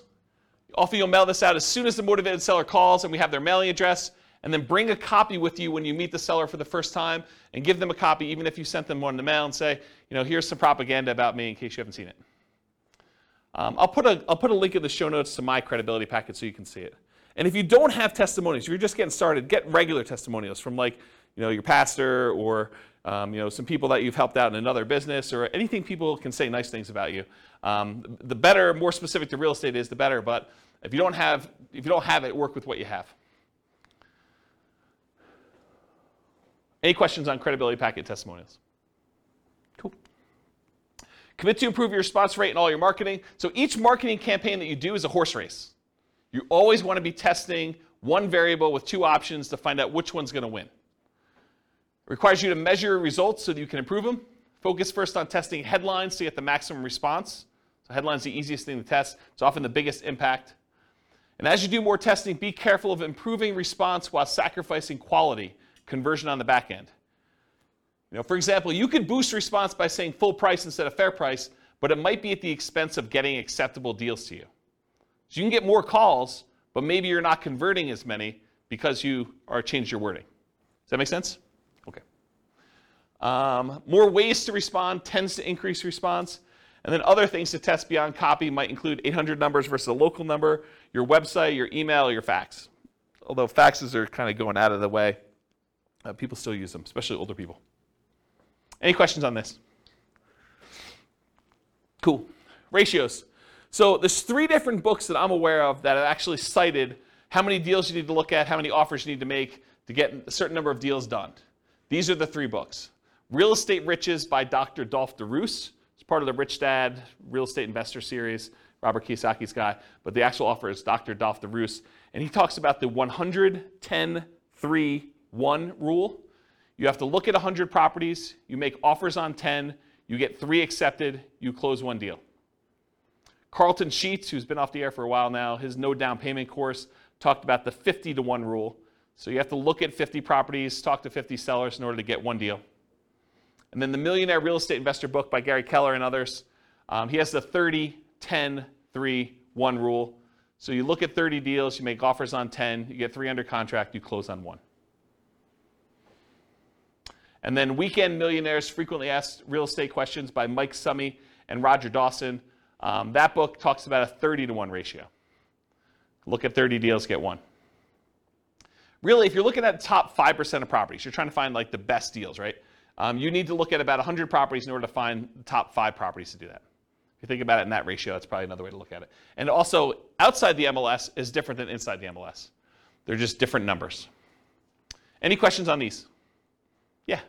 So based on the ratios I see, is it different strategies that these books are talking about, or why is there a discrepancy? Yeah, so the question is, for the microphone, the question is, why are the numbers different for all these different people? I think they're thinking about it differently. I think the types of deals they're doing is different. I also think these aren't exact, right? It's hard to give a number when you're teaching students, because these are all people teaching it in the book, right? It's hard to give a number when I'm the one doing the presentation versus you doing the presentation versus Bill doing the presentation, right? You may be able to close 1 out of 5 because you're amazing. I may be 1 out of 20 because I'm incompetent. And Bill's just sort of between us, right? It could be all over the place. So the numbers are sort of just a general guideline to begin with. And I think looking at them, they're pretty close, right? They're not that far off. So. But is 30:1, the book that says 30:1 necessarily good than the book that says 50:1? So the question is the book 30-to-1 a better book than the one that does 50-to-1? No, I don't think so. And the other thing I'll add about this is, let's say you come to me at a class, you say, James, I don't know what you're talking about 30-to-1. I'm closing every 2. And what I would say to you is, maybe you're not doing good enough deals. Maybe you're not making your offers low enough where you're getting too many accepted, right? Maybe you should be more selective. So you could go in there and offer full price. I'll pay you full price. I'll get a loan. I'll buy your property. Well, yeah, it's easy to get those accepted, right? Yeah. If you're coming in, you're I'll buy you half price. Maybe you're not getting, 1 out of 100. Maybe you're 1 out of 200. But maybe that's okay for you. Yeah, Ben. Just a thought too on that. I think when you have a more targeted marketing so that the leads that you initially get are higher quality leads and they're more expensive too. Yeah. So they're different kind of deals too. Yeah, Ben says, maybe you're doing more targeted marketing where you're doing probate lists or bankruptcy lists or foreclosure lists, and you expect your ratio to be higher or something like that. You expect it to be more motivated, and that's definitely a possibility. Yeah. Because Dolph does like 100-unit commercial, 100-unit apartment complex deals and stuff. Yeah. So we're talking about different types of deals in there. Absolutely. I mean, there's lots of variation in this, right? I'm just trying to pull these out of different books to show you at least what some have said. And if anyone knows of, even on the recording, if anyone knows of another book that gives numbers, or even another website that actually gives numbers based on some data, I would love to know about it. So feel free to reach out to me via email. Any questions on ratios? Cool. All right, testing versus buying tested marketing. So you could write your own marketing. I mean, I'll show you some different examples. You can go find a ton online. You can go write your own and kind of use that and test it with your own marketing dollars. And when you do your test marketing, you're testing the market, who you're mailing to. You're testing the message, which is what you're kind of creating yourself. You're testing the media, how you're getting the message out there. And then you're testing your sales skills. Or you could buy marketing from someone who has 100 students who have sent out 100,000 pieces of mail, and you know that the marketing message is effective and works, and then you eliminate one of the things that you're testing. You're still testing the market. You're still testing the media, and you're still testing your sales skills, but at least now you know that the marketing message is sound because you bought it from somebody who's had a whole bunch of students test it in a bunch of different areas. Okay, so I personally, once I understood this, I went and I bought rights to use someone else's marketing materials. I did not create my own. I would tweak stuff just a little bit, but for the most part, I was borrowing Richard Roop's stuff. I'd pay him a license to do it, and I would actually do it. So do what you want to do. Yeah, Rachel. Do you feel like, compared to when you were doing this, and now the market is differently saturated in terms of wanting to see something unique versus getting 5 postcards that say the same thing?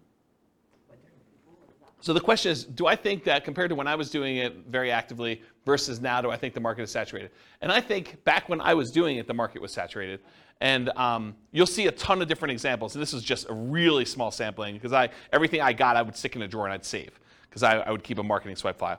And so I would look at all the stuff that came, and you'd see people that obviously were subscribing to stuff, but it was less common than you'd imagine. A lot of people would create their own crap, and they'd send out their stuff. And some of it was really good, some of it was really bad, right? And you could sort of see this. And then you also see, when you own properties for a very long period of time, you see longevity. You see the people that are mailing every 3 months and how long they've been in business. And you see the kind of fly-by-night, oh, this person only ever mailed me once sort of thing. And when you have a bunch of properties in the area, you could see multiple copies and see who's marketing where and stuff like that. So I think in certain markets, you're going to find a lot more competition. In other markets, you're going to find a lot less competition. And if you're marketing to do certain things, you're going to find more competition than other things. So there's, I think personally, a lot of fix and flip people out there. There's a lot of marketing to find fix and flip opportunities. It's just saturated market. There's a lot of folks that are willing to do that. There are probably less people willing to do creative financing. Still a bunch, but less, I think. And then there's probably less people doing like luxury houses, as an example. Although I don't own a lot of luxury houses, so maybe there's a ton of marketing on there, but my understanding is that that's a underappreciated, underutilized niche. Okay? As just one example. Does that answer your question? Yeah. Okay, cool. All right, so sample elevator pitch. So, Rachel's out at a cocktail party, and someone comes up to her and says, so Rachel, what do you do? This is what you say to somebody. An example. You could come up with your own, but here's an example of something you might say to somebody to describe what you do. So I'll just kind of read you it. Sometimes people need to sell a house quickly or would rather not wait to have it sold by a real estate agent or for sale by owner. Well, my company helps those people by buying their homes directly, often using private funds. Then we help people, often people who find it challenging to buy a house traditionally, buy the houses from us. Often this involves renting or providing flexible owner financing to the buyers. So that would be an example of an elevator pitch that you might use. Now, if you were trying to raise private money, you might say that same thing, but after where you say, my company helps those people by buying their homes directly, often using private funds, you might add an additional thing about private funds. We help investors who are wanting to have alternatives to the stock market investment where we help them, we pay them a return on those funds or something like that. So you could add that in there as well. Does that make sense? And adjust this for whatever you're doing in your business. Cool? Okay. All right, so here's a sample business card, and you guys there's lots of different, real estate investor business card variations. The reason I want to show you this one is it has an interesting twist that I've not seen used before. So in the state of Colorado, at least, the raising of private money is technically a licensed activity. You're supposed to have a license in order to borrow, like collect money from someone and give them a note secured by property to do that. So it's technically a licensed activity. And you're not supposed to go out there and actively advertise that you want to pay people a return for their money. That's a no-no. You're not supposed to do that. So the way that I thought about this is I'm supposed to disclose that I'm licensed. So why not use my license disclosure as a kind of sort of backdoor advertisement? So for my business card, the front of the business card looks like a traditional, I buy houses and apartments, private real estate solutions, has my contact information on there, my name, that I'm licensed, professional real estate entrepreneur, has my address, my website, and my email address on there. Nothing surprising about there, and this really kind of grinny photo on there, which people have told me I look a little crazy in that photo, back when I had hair. And then on the back of it, it says, licensing disclosure for private investors looking to earn returns from private real estate notes. So this is my disclosing to them that I have a license and that how the license works. And so it says, notice, the company name is a mortgage broker-dealer licensed by Colorado Division of Securities to create notes paying interest secured by a deed of trust on real estate for private individuals seeking those investments. James Orr is a licensed mortgage sales representative for that company. So this was a way to sort of advertise for anyone who is interested in that I am licensed and I do those things. Does that make sense? I've not seen anyone else do that. So I thought it was kind of an interesting way to do it. Any questions on this? I will get a beverage. Okay. And if the creepy photo wasn't enough on the front, it's faint on the back. Yeah, right? It's like my hypnotic stare. Hypnotic stare, creepy hypnotic stare. Okay, so here are some sample bandit signs. And you've seen these, right? We buy houses cash, fast. I buy houses fast, cash. And these are not you don't buy you don't usually buy the blank corrugated plastic and then handwrite these on here, although you could. You typically have them printed with the handwritten stuff on there. Then we buy houses, we take over payments, says telephone number. Need to sell your house fast, we buy houses, telephone number, any condition, any situation. And then avoid foreclosure. And you'll see some with black, and most of the time they're black and yellow, or red and yellow, or red and black, things like that. And I just put the McDonald's one out there because I thought it was funny. I think that's probably Photoshopped, it's probably not real. All right, any questions on bandit signs? Examples? Cool. All right, buying for motivated sellers in hot markets. So avoid the obvious seller like the MLS and for sale signs ads when a market's really, really hot, because often you're going to be outbid by owner occupants on those. If you got 20 offers seen on properties, you can kind of knock your head up against the wall if you want to, but I don't know. Probably do better things with your time. Run ads, send direct mail, do flyers, target niches like high equity, probate, divorce, absentee owners, burned out landlords, etc. And then be willing to spend 3 times as much in marketing to find these deals. It's a premium you pay for buying in a hot market. Network and seek referrals, solve problems. So sellers don't give away equity. They don't give you equity. What do? They trade their equity for solutions to problems. They're not giving you $20,000 or $30,000 or $40,000 in equity. They're saying, hey, look, I got this problem. I need a solution. I'm willing to trade you this equity for a solution to that problem. And then be willing, in some cases, to pay full retail with creative terms. That's one way you can deal with hot markets.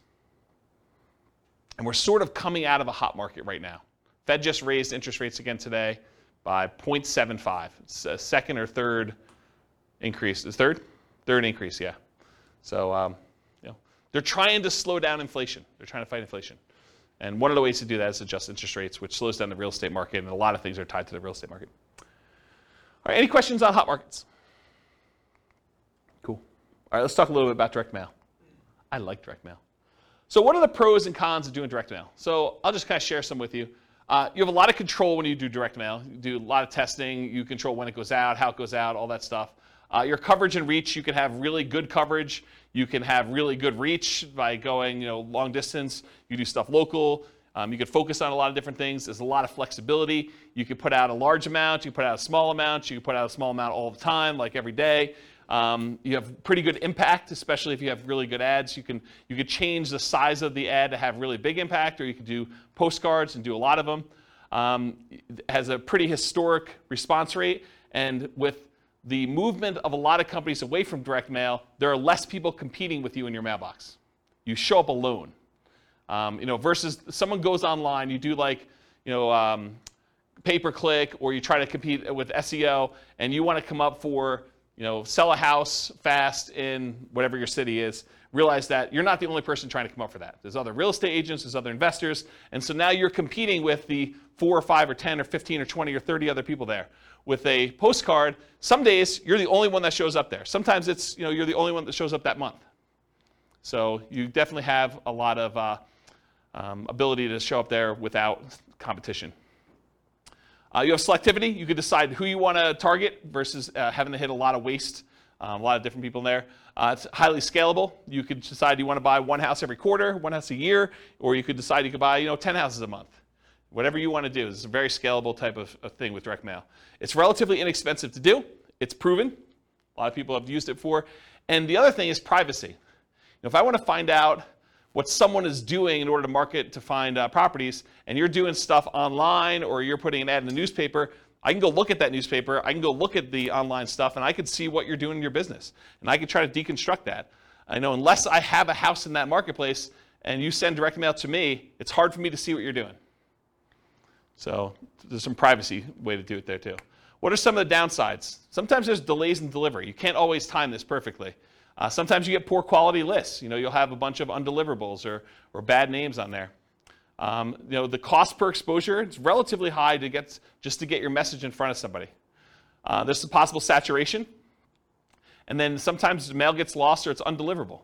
If it looks like an advertisement and you have a disgruntled postal employee, sometimes they'll take your mail and just throw it away, especially if you're doing like every door direct mail where you hit every house in a neighborhood or a certain carrier route. Sometimes the carrier will say, 400 of these, no one's expecting these, I'm just going to throw them away. So you have some loss when you have that. All right, so those are pros and cons. So farm areas, let's talk about mailing lists and stuff like that. I'll show you some examples. So farm areas, geographically, you can decide you're going to market to a specific county or a specific city or a specific MLS area or a specific subdivision or a specific zip code.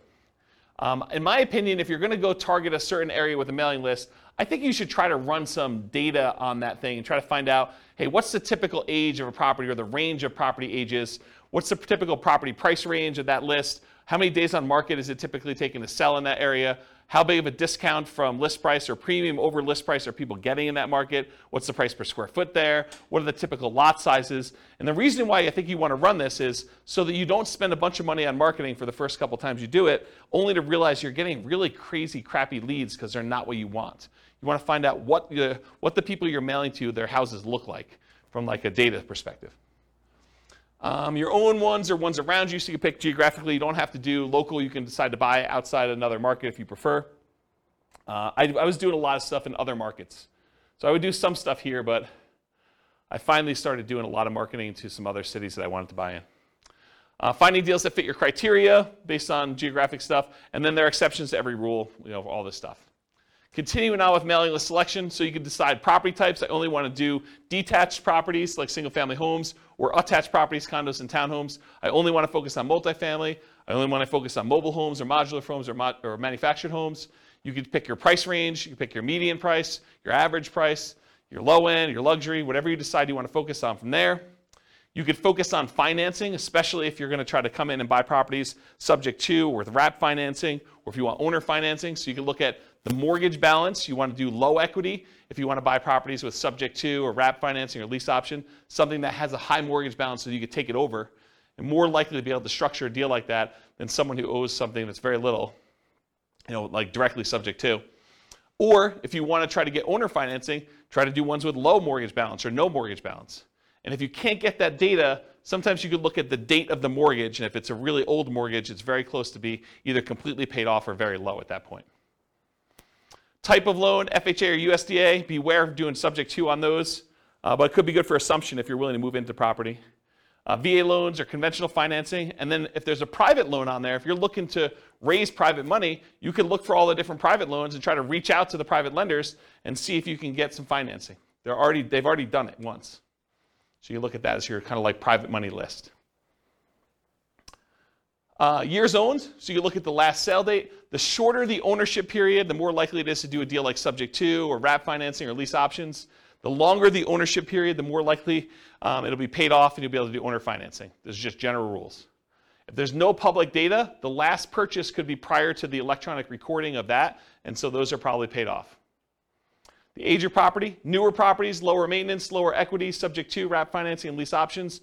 Older properties tend to be more fixer-uppers, free and clear, and owner financing. So if you're looking for those lists.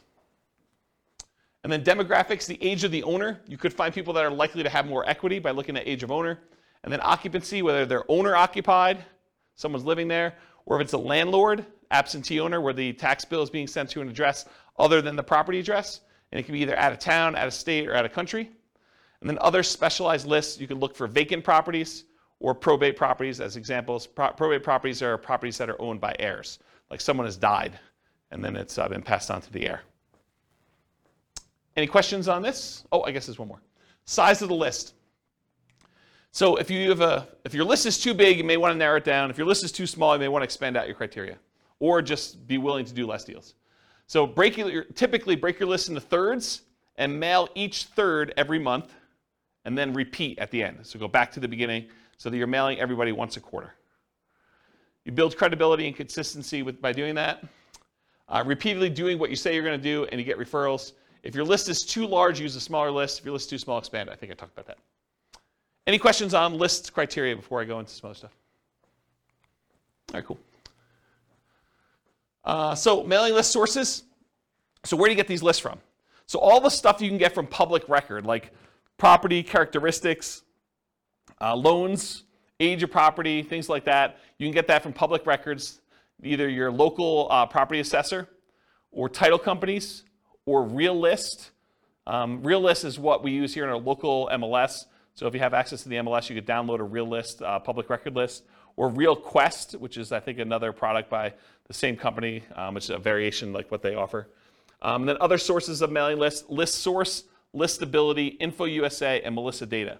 And some companies will specialize in just general characteristics of the property. Some will be able to give you kind of like mail merged lists with other data, like they can combine a property address with other things they know about them, like bankruptcies or foreclosures or income level or things like that, if you want to have things merged together. It'd probably be a whole class on just mailing lists, but that's the idea. And then list hygiene, you're going to mail stuff, you're going to get things returned to you as undeliverable. So you got to do stuff with them. So number one, remove duplicates before you send them out. Use the National Change of Address, the NCOA service, to make sure that if someone moved, you get their updated mailing address. And then remove undeliverables as you get them back so that the next time you mail them, you have less undeliverables. If you really want to, you could go ahead and try to track down where the undeliverables should go. I never bothered to do that. I probably could have had, there's probably a whole business model of you just focusing on the people that that are doing the undeliverables, because I think a lot of investors would just not do anything with the undeliverables, so you could go focus on them if you want to. I personally would just send more mail, but that's me. All right, cool. Message. So what marketing messages will we be mailing? We already covered all those marketing headlines before. Now I'm going to show you some actual sample postcards. So here's one example postcard. The headline for this one is, do you need to sell a house in city name? The company name will buy your house from you on the day of your choice. You will receive the same money for your equity as if you listed and sold through the real estate agent. So they're taking off, 6%-ish, depending on what the market is. You pay no commissions or fees. I pay no commissions or fees, but I'm going to net the same as a real estate agent. Sounds like I'm paying a commission or fee. Sell your house on the date of your choice, full equity, no commissions, no fees. That's their marketing message. Has the company name, their telephone number, including an 800 number and a local number and their website address. And then on the other side of the postcard has their name, that they're part of the Better Business Bureau, which, by the way, you just pay a fee and you can be part of Better Business Bureau. Call today to find out how the company can buy your house and city on the date of your choice. Any condition, model house or condemned, any price, mansion or shack, anywhere in the greater area, full equity, no commissions, no fees. Don't make another payments. Call today with their contact information there. That's a postcard. Here's another postcard, different one. Dear so-and-so. Oh, this is from me. This would be interesting. So my investor group is interested in buying your property located at blank in city. We buy several houses each month, and we're looking to buy more in this area. So what did I just do? I borrowed credibility, right?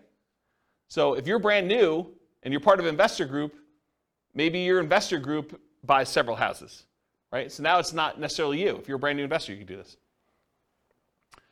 Should you have any interest in selling quickly and easily at a fair price, please call us at telephone number. If you get my voicemail, please leave a message for a prompt return call. When you're ready, I'd be glad to meet with you, inspect the property, and let you know exactly how much we can pay.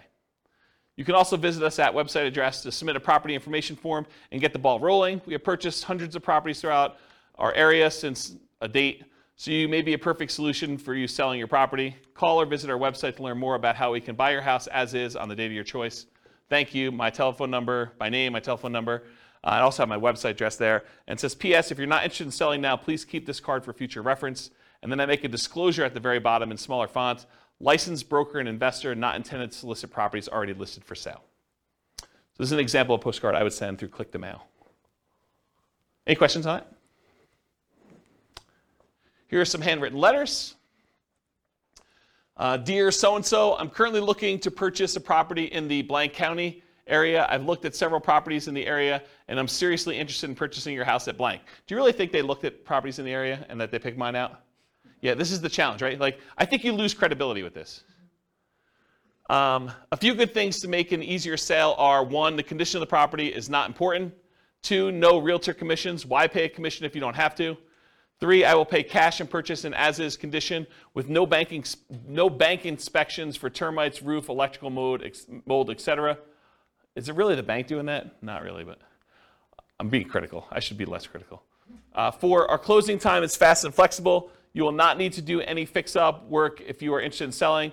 Please feel free to call me on my private toll-free number, which is this telephone number, and sincerely their name. What's that? It feels like an old letter. Do we say toll-free anymore? Yeah, probably not. Probably not, right? I do say area. Yeah. Here's another one. This one's not handwritten. It has a date and address and regarding a property address. Dear so-and-so, this company is interested in purchasing the property listed above. We will buy the property in its as-is condition. You will not have to make any repairs or improvements. We will make a cash offer to ensure there will be no problems with financing. You will not have to pay a real estate commission, and we will close around your schedule. Thank you for your consideration. If you're interested in selling the property referenced above, you can contact me directly at a local telephone number. Best regards, their name and their company name. Here's another handwritten yellow letter. This one was photocopied onto this. So, and then they had, you could tell the ink was different, so they would photocopy it, and then they'd write the name and the address separately. So everything else was photocopied, but then it was handwritten in the same ink color. So dear name, hi, my name is blank. My wife and I would like to, by the way, is this a male handwriting or female handwriting? Yeah, but it says my name is male name, right? I think you lose a little credibility there too. It's possible it's male handwriting, but this looks like female handwriting to me. Does it look like, anyone think it's male handwriting? No one in the room. Okay. What's that? I was kidding. I said, are you saying men can't have nice handwriting? No, I'm just, maybe, yeah, I guess that's probably inappropriate. Okay, I take it back. What's that? But do you think it also, people would lose, I think, I've thought about saying my husband and I, but I think as a female I would lose credibility in a lot of. Oh, I don't know about that, and I probably shouldn't touch that one. I don't know. I mean, the world's unfair. It's unfortunate, but maybe. Yeah. Yeah. Please call us at telephone number. They give multiple numbers. They also include their fax number and their email address. Please call. Thanks. And they've got his initials on there. This is a big national chain. This is a version of their letter. It's got the address, dear, certain names. Records indicate that you are, oh, this is actually a really instructive letter. You should really read this one. Records indicate that you're the owner of the property at blank. Are you interested in a cash offer for that property? Our business is buying and selling houses and multiple house packages. We rehab and resell houses, and we sell property to other investors. So they're telling you they buy houses, but they also say, hey, look, if you got more than one, we'll buy all of them, right? They're telling we'll do the package. We rehab and resell them. They're telling you what they're doing, and then we sell them to other investors. Well, that's pretty interesting. We only buy houses at a discount. They're disclosing that up front too, right? But when we buy them, we pay cash. We pay most normal closing costs. We take the house as is. You don't need to do any repairs. And we can close quickly if you want us to. If you're interested in selling, would like a quick cash offer on the house at blank, please call 800 number 7 appointment to see your home. We maintain a very high professional standard. We maintain very high professional standards in the conduct of our business. We believe in making a positive contribution to our community. Please call toll-free number. Excuse me, if you're interested in selling your home, if you have any questions, thank you for your time to review my letter. Sincerely, their name. P.S. We pay cash and most normal closing costs for properties, and we could pay quickly if you want us to. Are you interested in selling your property at blank? Please call this number. So the P.S., which is the second most read part of the letter, is just another offer. It's basically repeating the offer. That's pretty instructive too. P.P.S., which I guess is the second P.S. in the letter, not ready to sell today, then please keep this letter with your important real estate documents and call us when you're ready. Interesting, right? I thought that one of the things I liked about this one is they're telling you we're looking for a discount. So are they going to get a higher volume of calls or more qualified calls? More qualified, right? Yeah. I bet they paid a lot to have that drawn up too. Yeah, like tested it and professional copywriter sort of thing. Yeah. And this is what's great. Like once you get a copy or a couple copies of these, you can modify it to your own stuff, right? Like don't copy it verbatim, but massage. Kind of use this as a guide and then write your own. Here's another couple postcard samples. Rachel buys houses in city.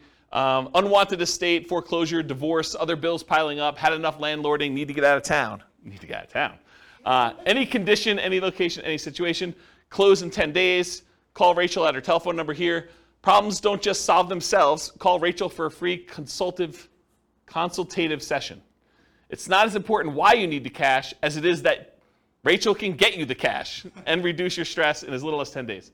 And then Rachel buys houses, has their address, any condition, any location, any situation, close in 10 days. Call Rachel at our telephone number. That's another example of a postcard. Here's a couple other handwritten ones. Can you tell this one's like computer generated on the left? Yeah, right? So, dear name, I would like to purchase your property. It's designed to be handwritten-ish. I would like to purchase your property located in city. I'm eager to purchase property in this type of neighborhood and was curious about your house located at blank. Are you interested in selling? Because I'm ready to purchase your property with cash quickly, and you don't need to be concerned with any repairs or inspections, plumbing, roof, termites, etc. I enjoy fixing these things myself. Please understand that I'm not a real estate broker, so we can avoid commissions. Also, I'm prepared to pay all closing costs. So if you're interested in a simple all-cash deal, please call me now at telephone number, sincerely their name. And then here's another one. This is actually me. Although it's my partner with the letter. And so this one was photocopied onto a sheet, and then we would write in their address here and their name up here. So everything else was photocopied with black ink onto a yellow legal pad sheet of paper. Basically, we'd go get the legal pads, we'd cut them, we'd pull them out and stick them into the copy machine and just print it right on this. And when we did a white sheet with the thing, we had a yellow sheet underneath it so you could see where the lines would line up, and then we just copied it right onto here, and so that's how this was done. And if you turn this over once it's actually done, you could see where it's real ink versus where it was copied, so you could see that the name and the address was kind of put in there. But everything else was standardized. So it says, dear, whatever her name is, my name is blank, and I'm a real estate investor. I'm currently looking to purchase a property in blank county. I've looked at several homes in the area, and I'm interested in purchasing your property at blank. I'm not a real estate agent and do not intend to use one to purchase a house. Why pay a commission if we don't have to? I'll purchase your property as is conditioned, so if you're interested in selling now or in the near future, please call me at blank, sincerely their name. So that was an example. Here's another postcard. Tell me if this one reeks of credibility or doesn't for you. So, dear blank, last week Tuesday, I was driving around the neighborhood and noticed your property at blank. I did some research in the public records department and noticed that you had owned it for quite some time, and so I was wondering if you had thought about selling. Okay, so first of all, I don't think this guy even lives in this city because I happen to know him. So I don't think he was driving around the neighborhood, and I don't think he did any research in the public records for this property in particular. I think he did a search for all properties that met certain criteria. Anyway, getting back to it. I'm interested in purchasing 2 investment properties in the area. I want to try and talk to you personally, but was not able to find your phone number. When I buy your properties, there are no fees or commissions. In fact, I'm willing to pay all of your closing costs. That would mean thousands of dollars in savings to you. Additionally, if there are tenants, I could buy it when they're with them there, so you won't have to worry about you having them move out. I did not want to miss your call, so I took the time to record a message. I didn't want to miss your call. So I took the time to record a message about my offer to buy your property. Please call this toll-free number with an extension. You can call 24 hours a day, 7 days a week. Look forward to hearing from you soon. What do you think? Do you like the other ones better? This is the front. Urgent notice. Please just turn this card over for my very important message about your property at blank. All right, here's another one. Oh, this is me. Let's see if I can critique myself. All right, my company's interested in buying your property at blank in city. As a professional house buyer, I look to buy several houses each month, especially in this area, and since we use a long-term approach, we can usually offer you top dollar and close whenever you want. There's no need for you to fix up the house, put it on the market, pay any fees or commissions when I buy your house. If you have any interest in selling now or in the future, please call me direct at blank. You can also learn more about how we can buy your house quickly and easily by listening to a 24-hour recorded message at blank or visiting a website address. Even though I'm a licensed real estate agent, my only reason for writing you is to buy your house, not list it. When you're ready, I'll be glad to meet with you, inspect the property, and let you know exactly how much we can pay. It's got my name and contact information on the bottom. With that last part, did you have to disclose your real estate agent? You should. Yeah. You should. If you're not one, you don't have to disclose it. That's true. Yeah. That's true. Yeah. Another one you probably have heard of before. So this one says, we buy houses, problem, rent houses, repair problems, inheritances, vacant houses. And then the other side, the no problem way to sell your house. We pay cash. We can close fast. Foreclosure solutions, any condition, any location. Inheritances, vacant houses, rent houses. The company name will buy your house now just the way it is. Call toll-free number and has the address and everything on there. I just want to show you what an envelope looked like. It's just handwritten like that. Here's an example of one that goes into like the, what do you call this, money mailer, like the ones you have like the 500 coupons. This is just an example of one doing We Buy Houses. So wanting to sell now, facing foreclosure, one more, owe more than it's worth, bad tenants, major repairs, divorce, relocating. It's okay, We Buy House, any condition. It has a telephone number and some stuff on there. Another postcards, We Buy Houses cash, getting cash offer, close quickly. Any area, any price, any condition, call now. Has a website address. Download your free special report. The 5 easiest ways to stop foreclosure in under 48 hours or less. So who is this person targeting? Someone who's in foreclosure, right?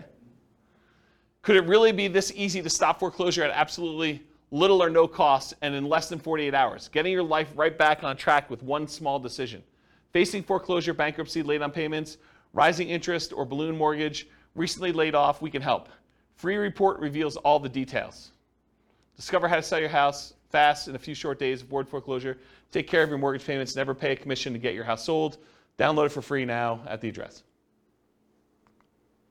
I think there's a couple more. If you're considering selling, we would like to make a cash offer, selling blank, the address. We'd like to make a cash offer as is now.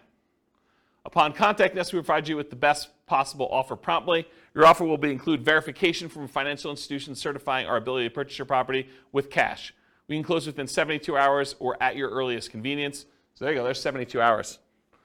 Over the past 10 years, we have bought houses from thousands of people in an honest and professional manner. If you'd like to sell this one, that you sell this or any other property you own, please contact us at telephone number or visit us at a website address. Their contact information there. And apparently they're operating in a whole bunch of cities because they listed them all at the bottom. Here's another one. This is more like a form. Fill this out. Dear homeowner, which is very generic. We are investors who buy and sell houses in city area.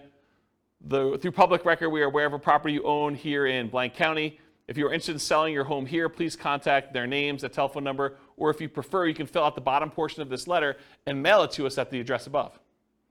We guarantee you an offer and we will be in contact with you as soon as we receive the information listed at the bottom. We are looking forward to doing business with you and hope to hear from you soon. And it's basically, yeah, I want to sell my property. I'm asking blank. It's occupied or it's vacant.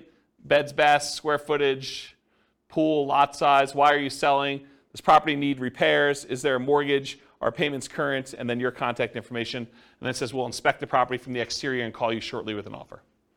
Interesting approach. Slightly different one. Do you want to sell your blank property? And they highlighted it. I wish I buy houses, land, commercial property, and mortgages in the city name and surrounding areas. I will buy property in any condition. I could pay cash, which is bolded.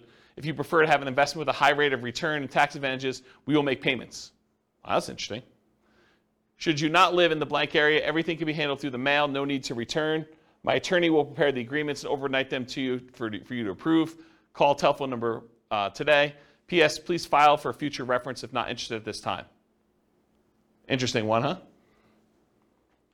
All right, so those are the examples for that. So media, for doing direct mail, it could be postcards, could be letters, could be offers or contracts. I don't really have a lot of time to go into detail, but I did do a test where I sent unsolicited, just actual contracts, full-on offers, signed by me to buy properties based on a formula based on the assessed value. So I know what the assessed value in the MLS and the public record data was. I had a formula where I knew approximately what those typically are, and I made an offer based on that assessed value straight up. So they could have literally returned it signed. No one actually took me up on the offer. A bunch of people called back. I don't think we ended up closing it, but it was a relatively small test. I just kept doing postcards. It was a lot easier. Why? Do you think people thought it was like fraud or something? I think there's probably some of that. And so the question was, did people think it was fraud? I think probably some people thought it was a little fraudulent. I think also, people are confused by contracts. It was like a 4-page offer. And they're like, what is this? What am I doing here? And so I think, this is like the 1-step versus 2-step example. That was 1 step in it, right? I'm sending you an offer. And I think most of the time it works better to do 2 steps. Just warm them up to the idea. Yeah, and then answer questions, build rapport, answer questions that they have, kind of talk to about stuff. Excuse me. Postcards, letters, offers, contracts, free recorded information lines, websites, lead forms, and special reports. So those are the types of media we could use in order to get in touch with stuff. What name do you use on your marketing? You could use your personal name. For example, I could use James Orr. You could use the name of your acquisition manager. So for a while, I had a person who was doing acquisitions for us, and we put their name on there. A pseudonym, like Jimmy Orr or Jim Orr. If anyone calls me Jimmy or Jim, I know you don't know me, right? Because that's not my name. My name is James. So you could put this on there, though, so when someone calls on the phone, they're like, hey, is Jimmy there? I know it's from certain marketing. So you could do something like that. So whatever you want to do. Business name, you can put your business name on there. You could borrow credibility. I forget what I was talking about there. I don't know. And if you're a real estate agent, you should disclose that on your marketing. Phone number, so you can put your phone number, your mobile, your office number, a 24-hour recorded information line, a 24-hour voicemail, an answering service, a live answering service, your staff, either your acquisition manager or your admin person. Other considerations, should you use a local number or long distance number? Should you put a toll-free number on there? Should you use an extension or not an extension? Should you include a fax number or not? All the considerations to kind of think about for this. For the website and email address on there, so if you can go get a custom domain name, for example, I think for a while we were using wecanbuyquick.com. I think I own it, but I don't think it's up because I'm sort of not acquiring properties right now. But We Can Buy Quick, I think, was ours. That's an example of a custom domain name. You could do shared versions of that where if you have a domain name that's good, like WeBuyHomes.com, you might have like WeBuyHomes.com/Colorado/Denver as an example. Ooh, anything crazy? Storm? Oh, storm's coming. Well, that supersedes silent mode.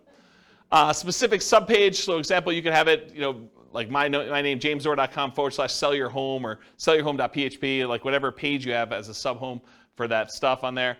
And then if you do 2-step marketing, you can have them go to a lead form that sends a special report, or have them go directly to the special report just shown on there, or you can have them go and see your testimonials and credibility packet online as well.